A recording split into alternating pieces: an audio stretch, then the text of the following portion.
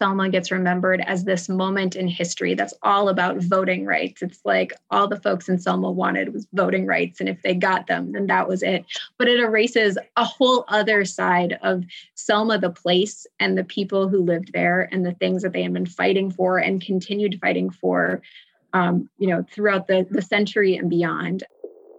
Hello, I'm Tanya Scott Williams, host of Why It Matters, Black Alabamians in the Vote, an Alabama Humanities Alliance podcast.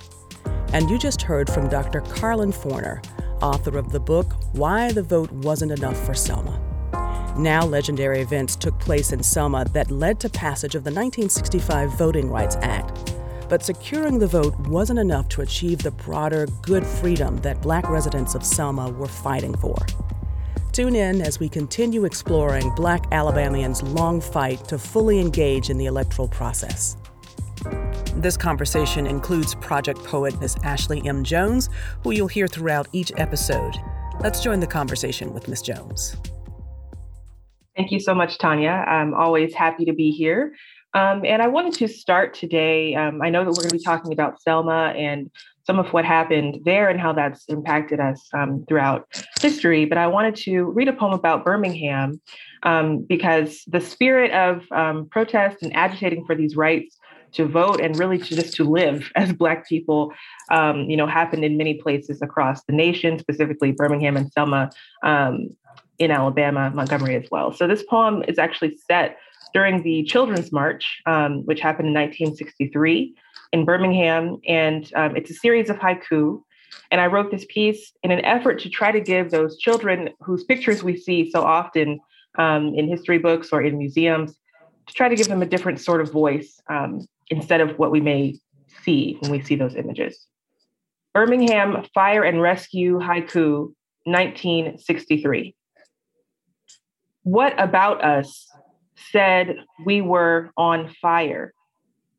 What said extinguish quickly, fill up the hose, and set the dogs loose? Could they smell our confusion, or was it our singing? Were our voices like sirens, a chorus of blood? We were wet Black seeds in that raw Birmingham flesh. We germinated. Did the photos show our fingers stretching like roots? Did they show our eyes, how they reached sunward to the hot, bright, silent star that could turn water to steam, seeds to fruit? Did they see themselves become our fertilizer? Thank you. Thank you for that, Ashley. I appreciate that. After lawsuits and demonstrations and court rulings and countless sacrifices, African Americans eventually secured the vote. And while the tide eventually turned, there were still challenges that were left to overcome. And so helping me to explore that tonight is my guest, Dr. Carlin Forner. Dr. Forner, thank you so much for being with me tonight. Thank you so much for having me. I'm really excited to be here. So tonight we're going to shine a spotlight on Selma in the Black Belt of Central Alabama. And for many people, Selma embodies the heart of the bloody, contentious fight for African Americans to gain their voting rights through a series of protests and marches spearheaded by local townspeople and supported by activists and freedom rights organizations. Selma eventually became synonymous with the movement that ultimately ushered in the Voting Rights Act. And as we've heard throughout this series, the work, however, and that's the part I like to go back to over and over again, the work, the organizing and planning happened over generations. Black folks built communities and schools and churches and societies that provided shelter, respite, and relative protection away from the gaze of white elites who were determined to maintain control over Black bodies. And in those spaces, challenges to white supremacy were fought strategically and discreetly.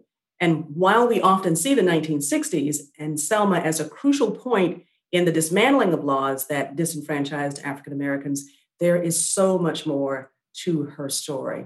And so, Dr. Forner, let's start by looking at Selma at the turn of the 20th century. who lived in the region and what were the political and social structures of that time?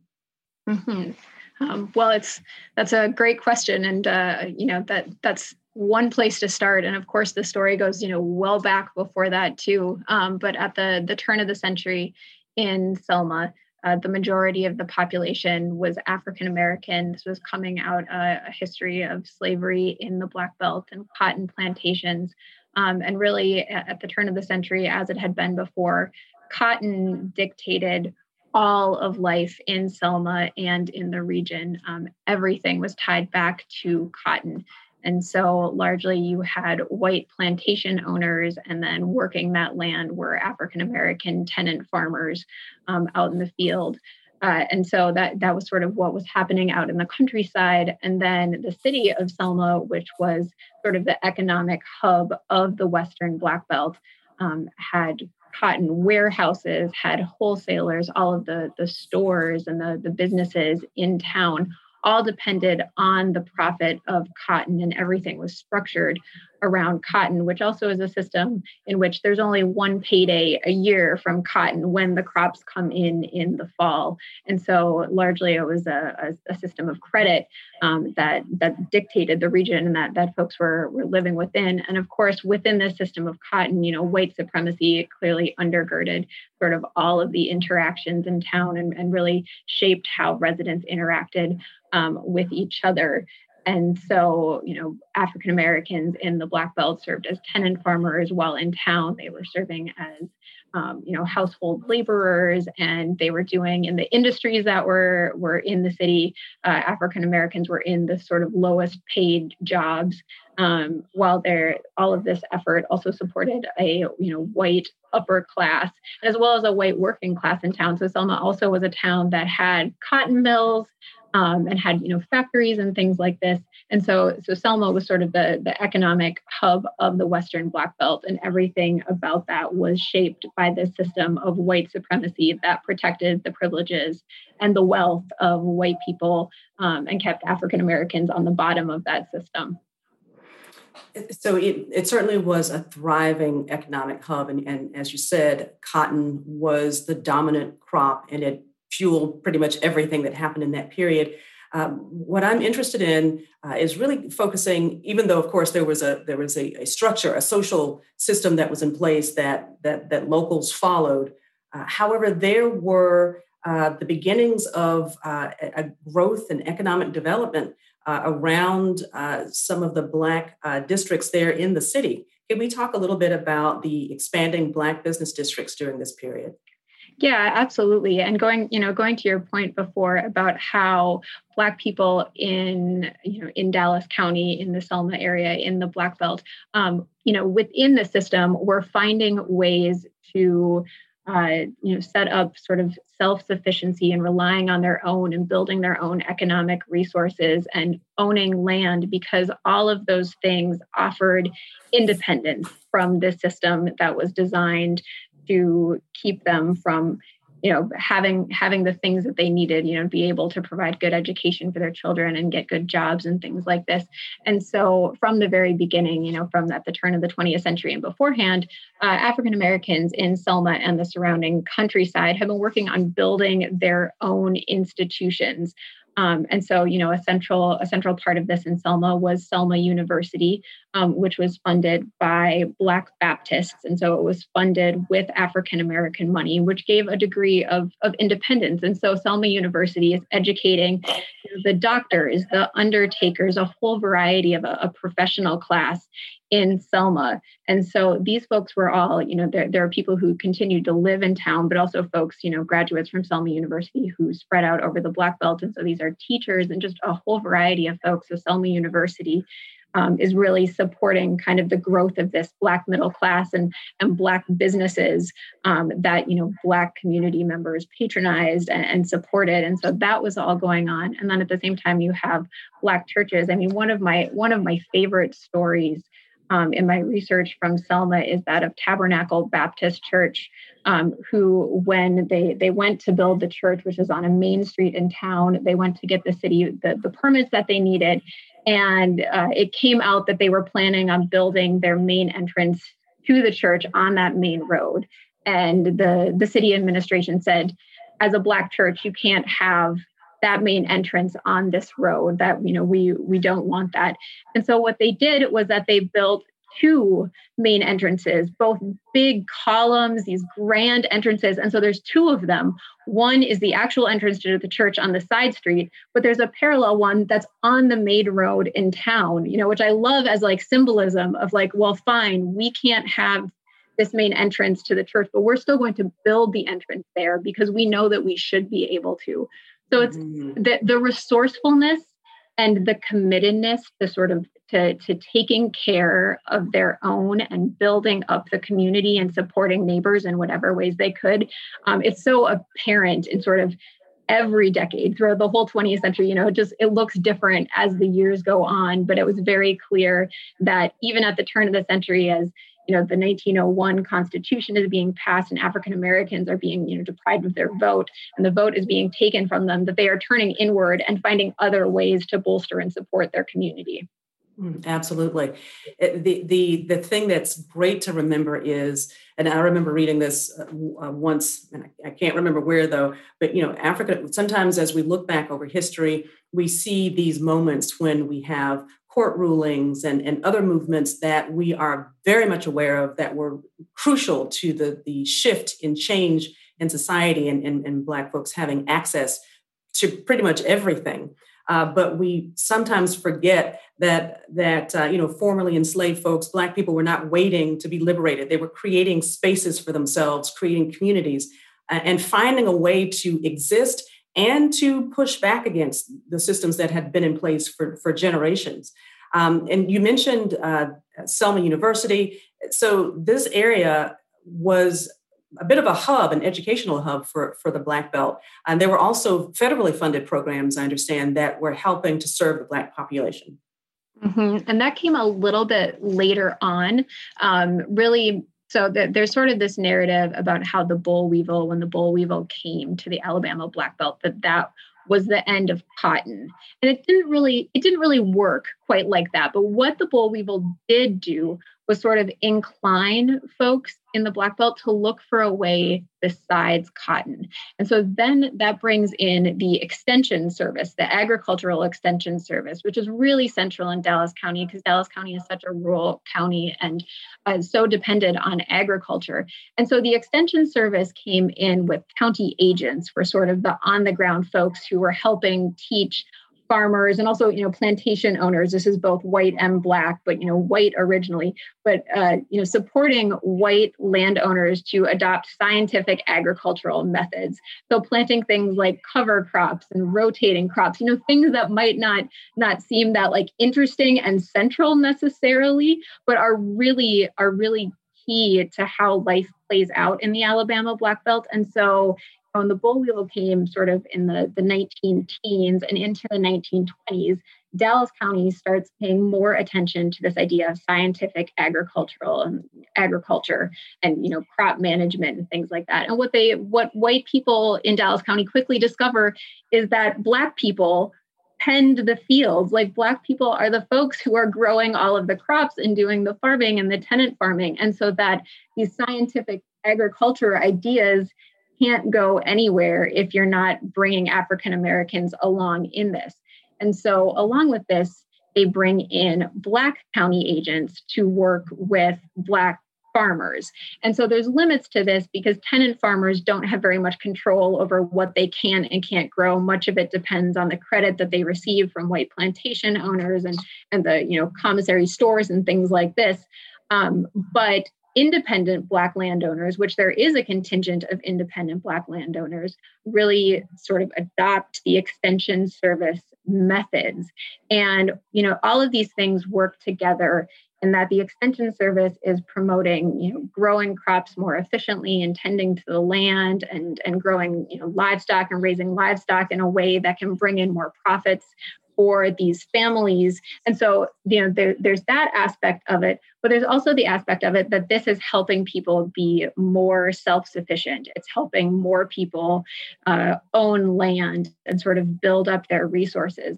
The Extension Service becomes really important, sort of starting in the 1920s, but then becomes really, really central in sort of the New Deal in the 1930s and the 1940s. And the folks who go on to really lead the local voting rights struggle sort of before the national civil rights organizations come in are the county extension agents. So the S.W. Boynton and Amelia Boynton are the extension agents who are working with these Black landowners, around sort of agriculture, but also around voting rights and around independence. So all of these things are working together, and these are supported by the federal government is supporting these programs, which also gives the extension agents some freedom as they're moving around the county because they're not relying on local money for that.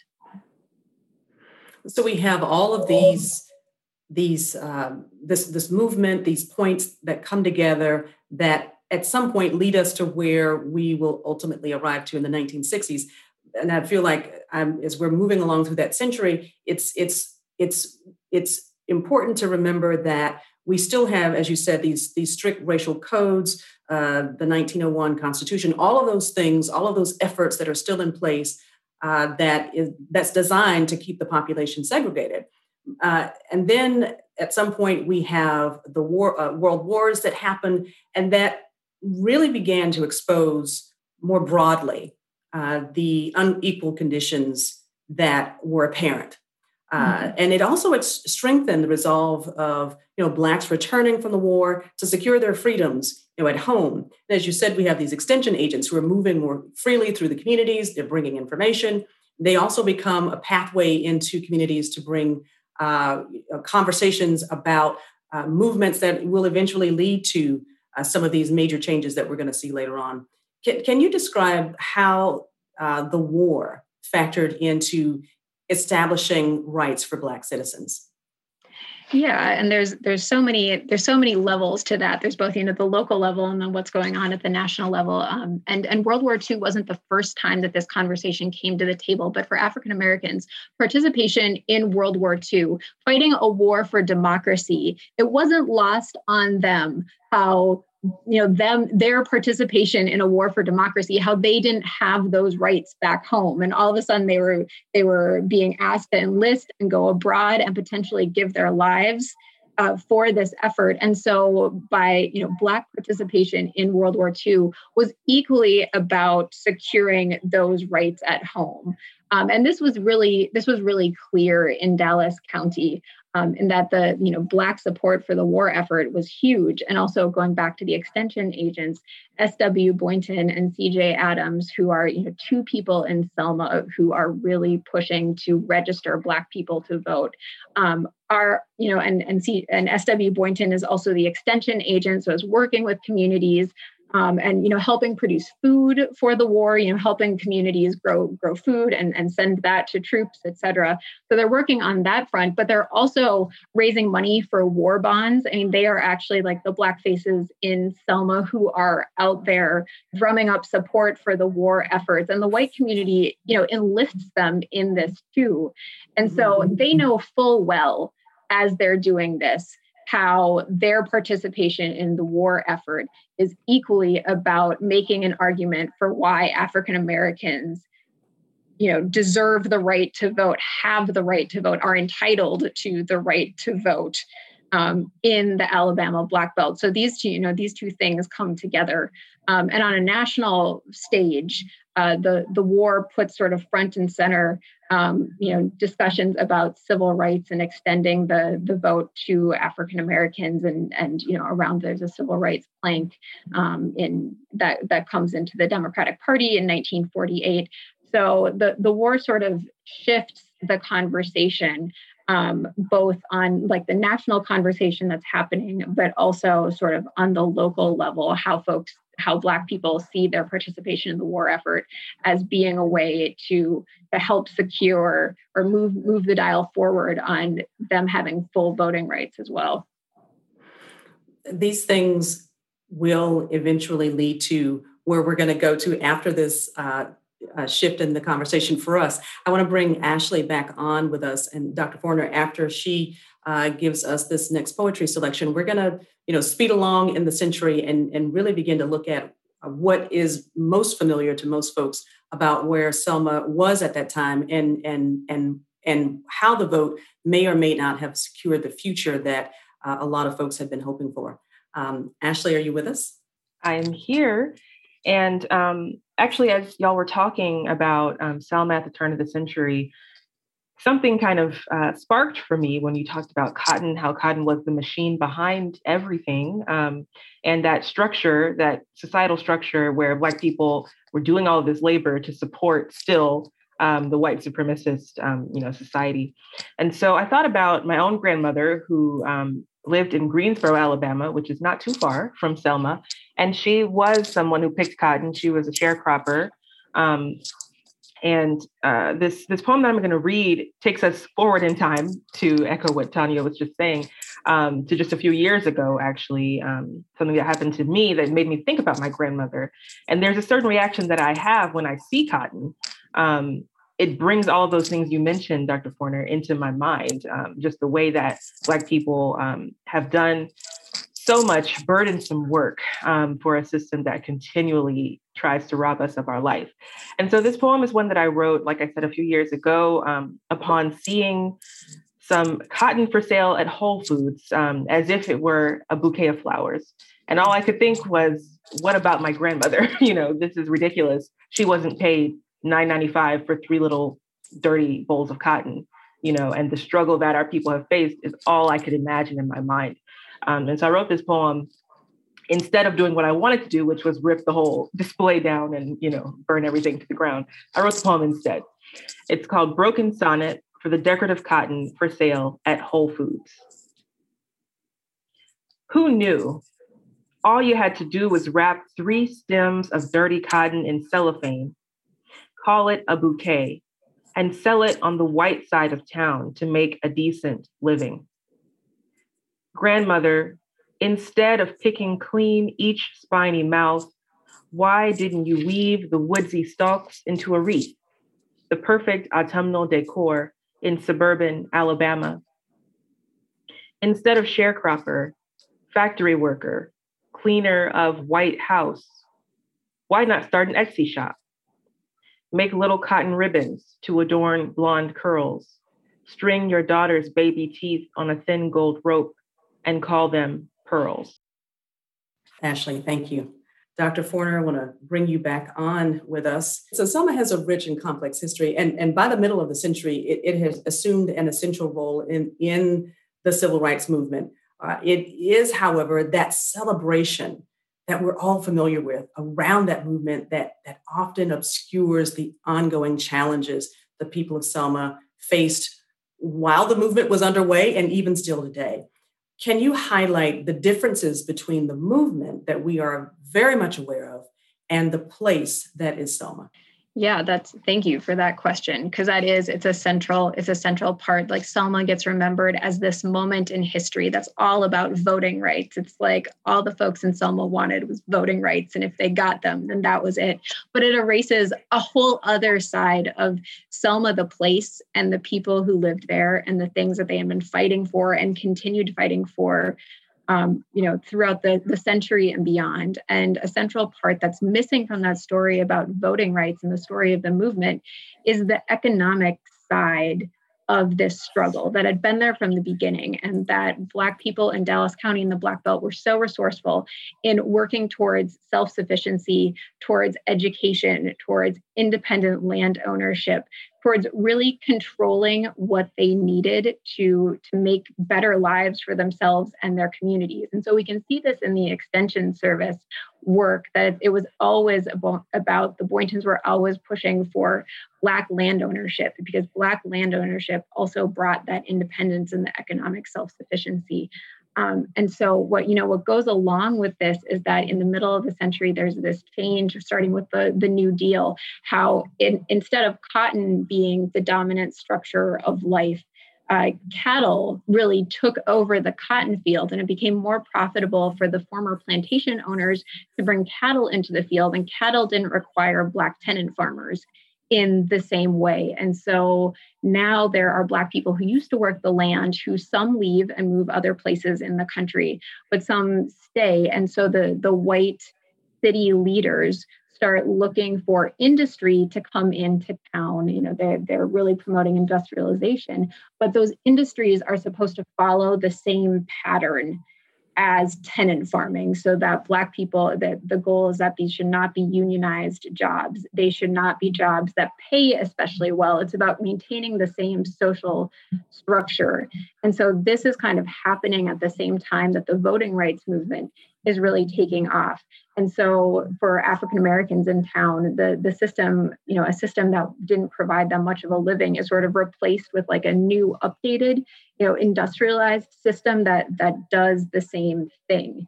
And so, parallel to this struggle for voting rights was African Americans organizing around, unionization, acquiring better jobs, acquiring, representation in the city, like in city offices, to not just to be in those positions, but to make material improvements to the city, to pave streets, to have good sewers and, things like that people really rely on, and to, create better schools.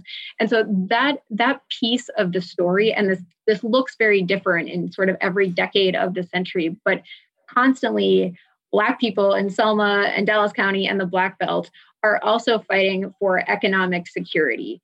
And the movement is a story that ends up being all about voting rights, but it doesn't end up asking, what are those voting rights for? Now that we have the vote, what can African Americans do to materially improve their lives? And that was always the end goal. The vote was always for something else, not in and of itself.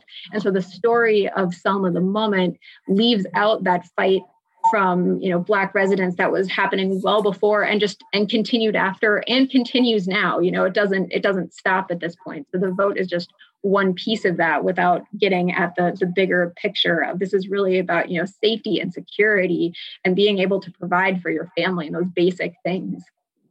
So securing the vote, as you said, it was one step among many that African Americans have been using for a very long time.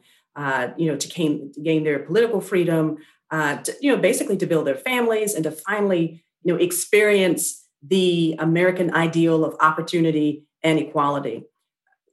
And I sometimes think of Selma as being this place that's resilient. Clearly, some of the shortcomings of the movement is, as you said, it sort of overshadowed the rest of the story. But I think of Selma as this place that's really resilient, and her legacy as the epicenter of the voting rights movement lends to the conversations that we're having today, around what is next, these ongoing efforts to address systemic racism. So what lessons can we begin to take from Selma that is empowering the movement that we're experiencing right now? Mm-hmm. That's a great question. I think that one of the through lines for Black folks who live in Selma and were at the front lines of all of these different movements and organizings is really the resourcefulness that the sort of conditions that folks were living in changed over time, but the people were so deliberate about what they needed to do in that moment, what opportunities they could capitalize on and make the most of to bring the most benefits to them and move them closer to this idea of the good freedom, sort of the freedom that has it all. And right. So it looks really different throughout the whole century, but it's constant. It's just a through line that people are always working on organizing together with their community and listening to their community members and trying to find ways to make the situation better with whatever resources are there in that moment. Which also points to, I think, one of the challenges of the struggle, because I think what's really clear from Selma is that while Selma is the center, is like kind of the epicenter of this idea of the voting rights movement, On the flip side, the Alabama Black Belt has been on the losing side of sort of federal investment, that there are places in the South that have attracted the high-paying industries that have attracted sort of federal government investment. And those areas haven't been in the Black Belt. And so it's been really hard for places like Selma to be able to make much progress on some of these things because there aren't the funds there that people need to really put into action all of the different pieces that would make people's lives better. And so there's also, there's a local story, but there's a structural story about the whole, like how the whole federal, state, local government structure works and where resources go. And that's a really important part of the story too, that people can be as resourceful as they possibly can be, but you also need resources to really carry out the full vision. And that piece about resources is really important too. So let's talk about the resources that ultimately wound up in Selma. Where did those resources go? Resources generally stayed in the hands of white political and business leaders. After the movement came, there was a very concerted fight on the part of white leaders to maintain the status quo and maintain control. And so you don't see, Black elected officials until I think 1972. And you don't see, despite, being a Black majority population, you don't see a Black controlled county commission until I think in 1888 or 89, and the city councils into the 90s. And so some of these efforts to, maintain control and maintain economic power and sort of a shrinking pot of money. There was an Air Force base that was outside of town that closed in 1977. So a lot of funds left with that. Industry leaves. And so while resources are shrinking at the end of the century, there's also a concerted effort by white political and business leaders to sort of maintain control on that, which, had its own ramifications too. I want to start folding in some of the questions from the audience, if that's all right with you. Mm-hmm. So this first question is, Dr. Forner, how did you come to research this topic? Yes. Well, I was captivated by the Selma movement, the civil rights movement, sort of this idea of the voting rights movement. And that's how I first got to it. I took a bus trip to Selma as a college student, a spring break bus trip, and I walked into the National Voting Rights Museum, which was a small little museum then located on Water Avenue. And I walked in and there's a wall that has Post-it notes on it. And it was called the I Was There wall. There was folks who participated in the movement, who just wrote a sentence about what they had done. And it was great. It was, I cooked food for the marchers. I marched with Dr. King. I was there on Bloody Sunday.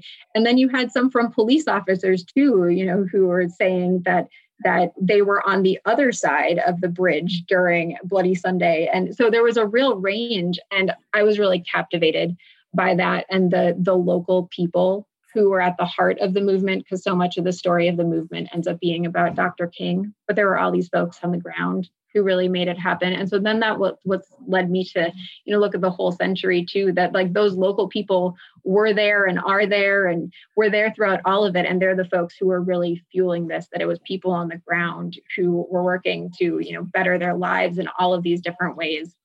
So that's what brought me to it. Fantastic. Our next question is, can you tell us more about C.J. Adams? Did he live to see the passage of the Voting Rights Act? I don't know off of the top of my head when C.J. Adams passed away. I think he did not, because he fought in World War II. He was a mail clerk in Selma, really in the 19-teens, and he enlisted. And actually, not World War II. He fought in World War I. So he was in World War I. He was a World War I veteran. He came back to town. He registered to vote in town and then formed the Dallas County Voters League. He helped create the NAACP in town and was really a sort of through line and helped when S.W. Boynton, the extension agent, came to town. C.J. Adams sort of took him under his wing, and the two of them really worked to push forward voting rights and try to register African Americans to vote in Selma when there were very few voters on the rolls.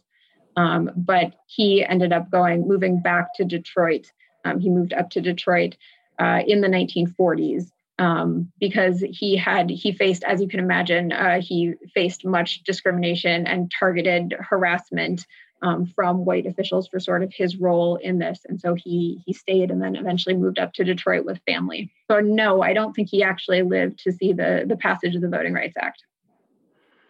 As I've read through your book, there are just so many incredible points that you highlight, just parts that are not, they don't always make it to the headlines about the history of Selma and seeing it beyond the moment, as you described before. If there is anything in particular that you want the audience to know about this book, this work, this body of work that you've done, what is it that you'd like for them to really be able to take away from this that you put together?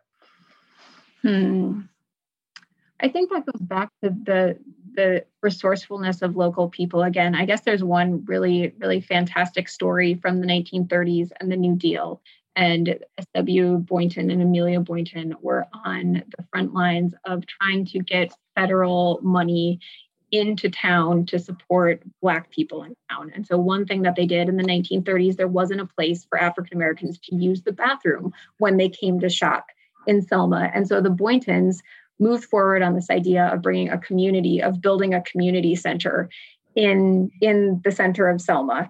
And they met resistance from city leaders, and they enlisted a white ally from the Episcopal Church, the Reverend at the Episcopal Church, to sort of front the project for them, because they wanted to do whatever they could to make this happen. And they raised money amongst the Extension Service, the people who were in the Extension Service.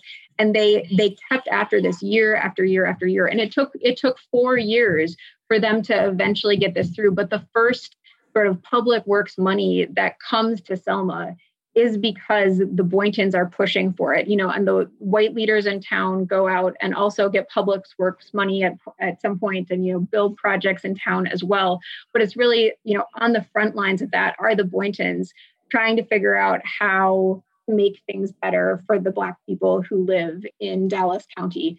And I think that story is really an example of how they were looking for every opportunity that was there, that there is, even though the circumstances change, Black people are always looking for how to make their lives better and acting on that and organizing together. So I think that would be probably the main takeaway.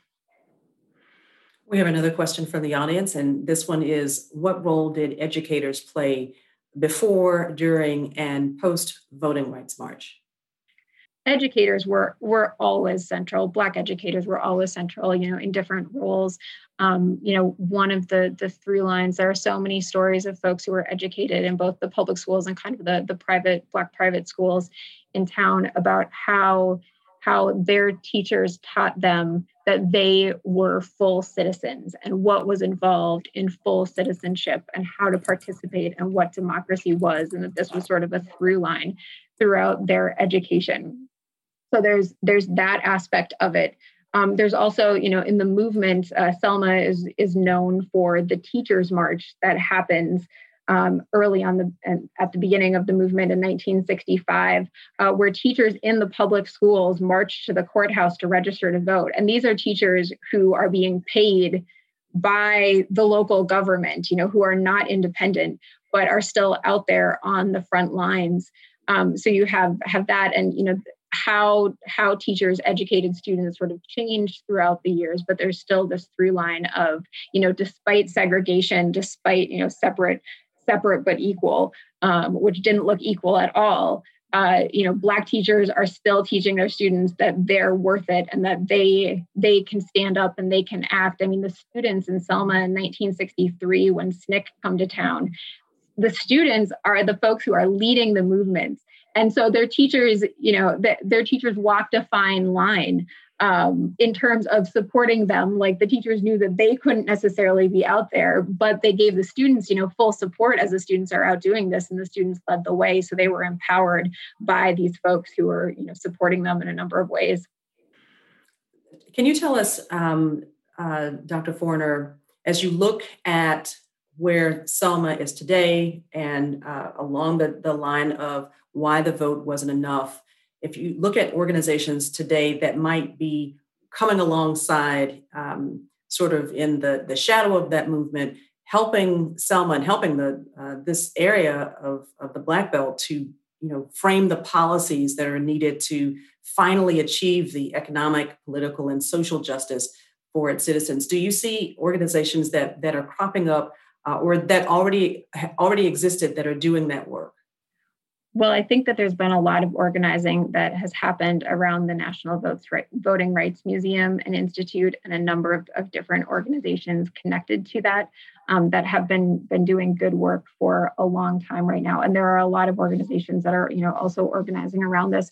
But in this current movement too, or in this current moment, with the uprisings of last summer, the organizations and the movement for Black Lives, which are not like specifically in the Black Belt, but yes, in the Black Belt and elsewhere across the country. These conversations have come front and center in a way that they haven't been. Like that narrative, the triumphal narrative of the civil rights movement, that the civil rights movement happened and then African Americans had the right to vote and we were all equal. And, that sort of triumphal narrative, not to downplay the successes of the civil rights movement. But the last year has shown light on that story in the sort of myth behind that story in a way that I don't think has been so transparent. So the arguments and the initiatives being put forth by organizations in the movement for Black Lives, both in Alabama and throughout the whole country, are really putting the struggles for economic rights and the good freedom, the broader sense. Those are front and center in a way now, where it's the recognition that voting rights aren't enough. They're necessary, right? And we know that this moment shows us very much that voting rights are necessary, but that there's so much more beyond that too. So we have another question here. This one is, what does full citizenship look like today in Selma or anywhere? Is the vote ever enough? Well, what does full citizenship look like is a huge question that I think depends very much on individuals. There's an individual answer to that, and there's a larger, broader structural answer to that. And that I think full citizenship involves, quality education, good jobs that allow people to provide for their families, political rights and representation in a way that people feel like their voice matters and that they're able to participate, small d democracy on this, good healthcare, things that allow families to feel safe. I think all of these things are part of full citizenship. And then, of course, there's so much more, there's an individual definition to that. And I think the answer is no. The vote is never enough. It's always the start. You need the vote. But the vote is about what that allows you to do, how that allows you to take care of yourself and your family and your community and the structures that puts in place. So I think of Cortland Cox from the Student Nonviolent Coordinating Committee, who constantly says that the vote is necessary, but not sufficient. And I think that's very, very true. So we understand that the vote is just one part of this effort to gain, access to all of the ideals that America holds. However, we are now looking today at politicians, officials who are writing laws and getting them in place that are really, eroding a lot of the advances that we had enjoyed over these last few years. Speak to some of the things that you're noting today that might look a whole lot like what we just came through in this last century in American politics and how it affects the rights of African Americans in particular. Yeah, well, I think that this moment, the parallels between this moment and the passage of the 1901 Constitution in Alabama and the other constitutions that Southern states were passing, in the 1890s and at the turn of the century, that were intentionally about removing Black voters from the voting rolls. And so the language that we are using now is different than the language in 1901, but the parallels between these two moments are astounding. I mean, I'm blown away by it as a historian who is not necessarily so shocked by some of these things anymore. Like in some ways I've come to expect some of these, but just how how what is happening right now and the sort of bills being advanced all across the country so closely parallel what is going on in Alabama in 1901. And the quotes that I included in my book from 1901, I can find those parallel quotes so easily right now. And to see it again, it's shocking to me, even as someone who studies this history. So what does this mean for us at this point in history? If we are experiencing now a lot of the same tactics that were deployed at the turn of the century to remove Black folks from the voter rolls, to prevent them from voting in the first place, what does this mean for us as we're going forward? That the struggle continues, I think. This idea, I think that there's certainly an American idea of progress, and that, things are always getting better. And yes, there are certainly triumphs and successes and achievements along the way, but for every time that in terms of of sort of rights for African Americans, for people across not just African Americans, but a whole bunch of folks in the country, every time that there's movement, there's also counter movement. And I think you can really see that in Selma too, how every gain has a very deliberate counter. And sometimes that counter is really powerful and erode some of those gains in kind of unexpected ways. And so ultimately, I ultimately think that the takeaway is that the struggle continues. Like this is where we are right now. And, we'll move in one direction or another, and then there'll be something next. It's not a sprint, it's ultimately a marathon, and it just keeps going. So we have one more question. Does this all make voting more important than ever? Yes. But then on the other hand, voting is always that important all the time. It's just especially noticeable how important it is right now. But yes, voting is underneath all of everything else. You need the vote, and people need to be able to access that and participate in their government in order to be able to set up structures that bring all of these other pieces of full citizenship and the good freedom. So we've this topic with Selma, there's no way that we could really get into all of it within this hour. I'm going to invite Ashley to come back on and share with us. And afterwards, Dr. Forner, I just want to give you the floor for any closing thoughts. The underlying message that we're, I think, presenting tonight is, as you've said throughout our conversation, that the vote was never enough, and it was never the end game. It was a part of a much bigger plan to see African Americans have access and to be able to appreciate the things that so many of her other citizens had been enjoying for a very long time. So after Ashley comes on and gives us her final piece for tonight, I want to give you closing thoughts on that, and maybe to expound on that just a little bit more before we close out.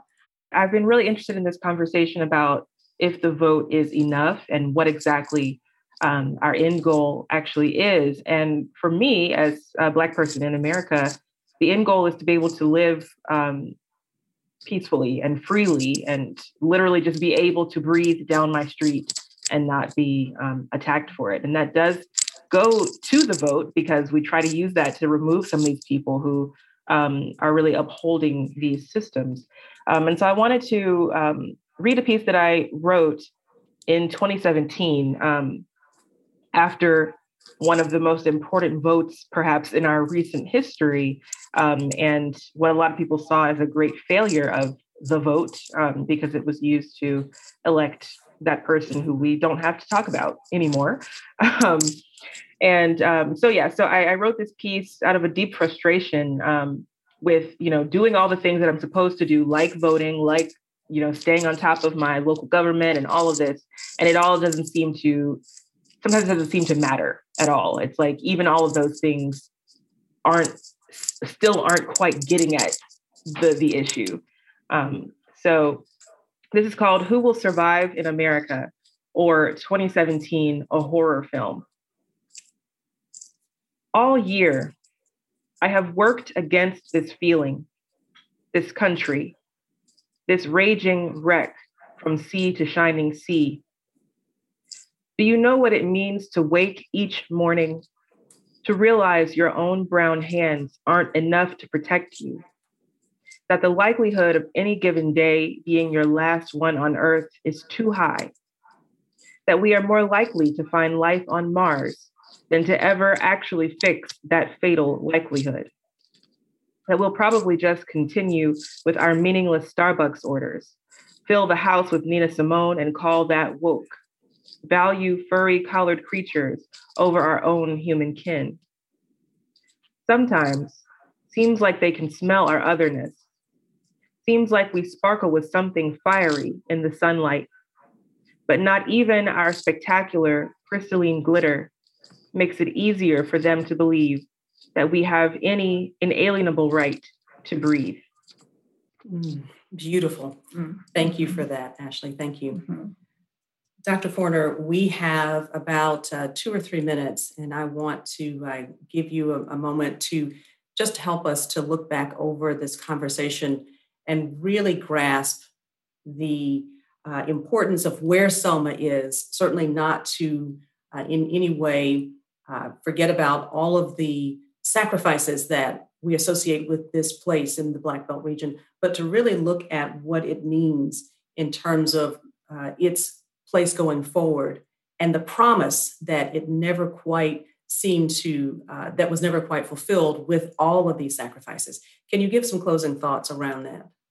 Yeah, thank you. I think that Selma is an important reminder to all of us, and far more than that, but that these places that get held up in this triumphal story of American democracy and what it means to be a citizen, when you go back and look at these places and really see how people are living there and what, if that triumphal story matches what it looks like on the ground in the lives of folks who are there, I think it's an important reminder that we can't get too caught up in this American narrative of progress and that, more rights. And it's important to remember that there is always more work to be done. And it is not work that is easy. And it's not that the path is not always clear either. I think that one of the lessons that I take away from Selma is the resourcefulness of people there and how Black people in Selma and Dallas County organized against insurmountable odds. And the things that they managed to accomplish in different times throughout the century and beyond, that they managed to move the dial on things that really seemed immovable. And I think that's an important, because in this, in the moment that we're in, it's also easy to lose hope in some of this and to see that the problems are just so big. And I think that the story of Selma is also about people just continuing to organize and working to make their lives better and make structures respond, to their needs, but in whatever way was the way at that moment. And so I think that that's an important moment for now too, recognizing the gap between the triumphal story and all the work that needs to be done, but recognizing that when folks come together and organize and work towards something, really amazing things can happen, and that ordinary people are really powerful. And I think that we can never lose sight of that piece of it, but that's true throughout all of this. Thank you so much for that, Dr. Forner. Thank you for being here with me tonight and for writing this book. I also want to thank Ashley Jones for bringing her poetry to us tonight. She does an amazing job through each of these episodes. Just really uplifts the theme of the show. And this is a team effort. This entire series has certainly had many hands to make this work happen. And among the many people who make it possible, there are 2 who are behind the scenes with us during each of these live broadcasts, managing the details, and that's Gerald Crook and Laura Anderson. And I just want to let them know that it's been a pleasure, and it is a pleasure to work alongside them. Again, Dr. Forner, I hope that we'll have another conversation at some point in the future on this topic. And again, I want to thank you for being here tonight. Thank you so much. It's been my pleasure. You've been listening to Why It Matters, Black Alabamians and the Vote, presented by the Alabama Humanities Alliance and funded by the Why It Matters Civic and Electoral Participation Initiative, administered by the Federation of State Humanities Councils and funded by the Andrew W. Mellon Foundation. I'm your host, Tanya Scott Williams. Thanks for listening. To learn more about the Alabama Humanities Alliance, go to alabamahumanities.org.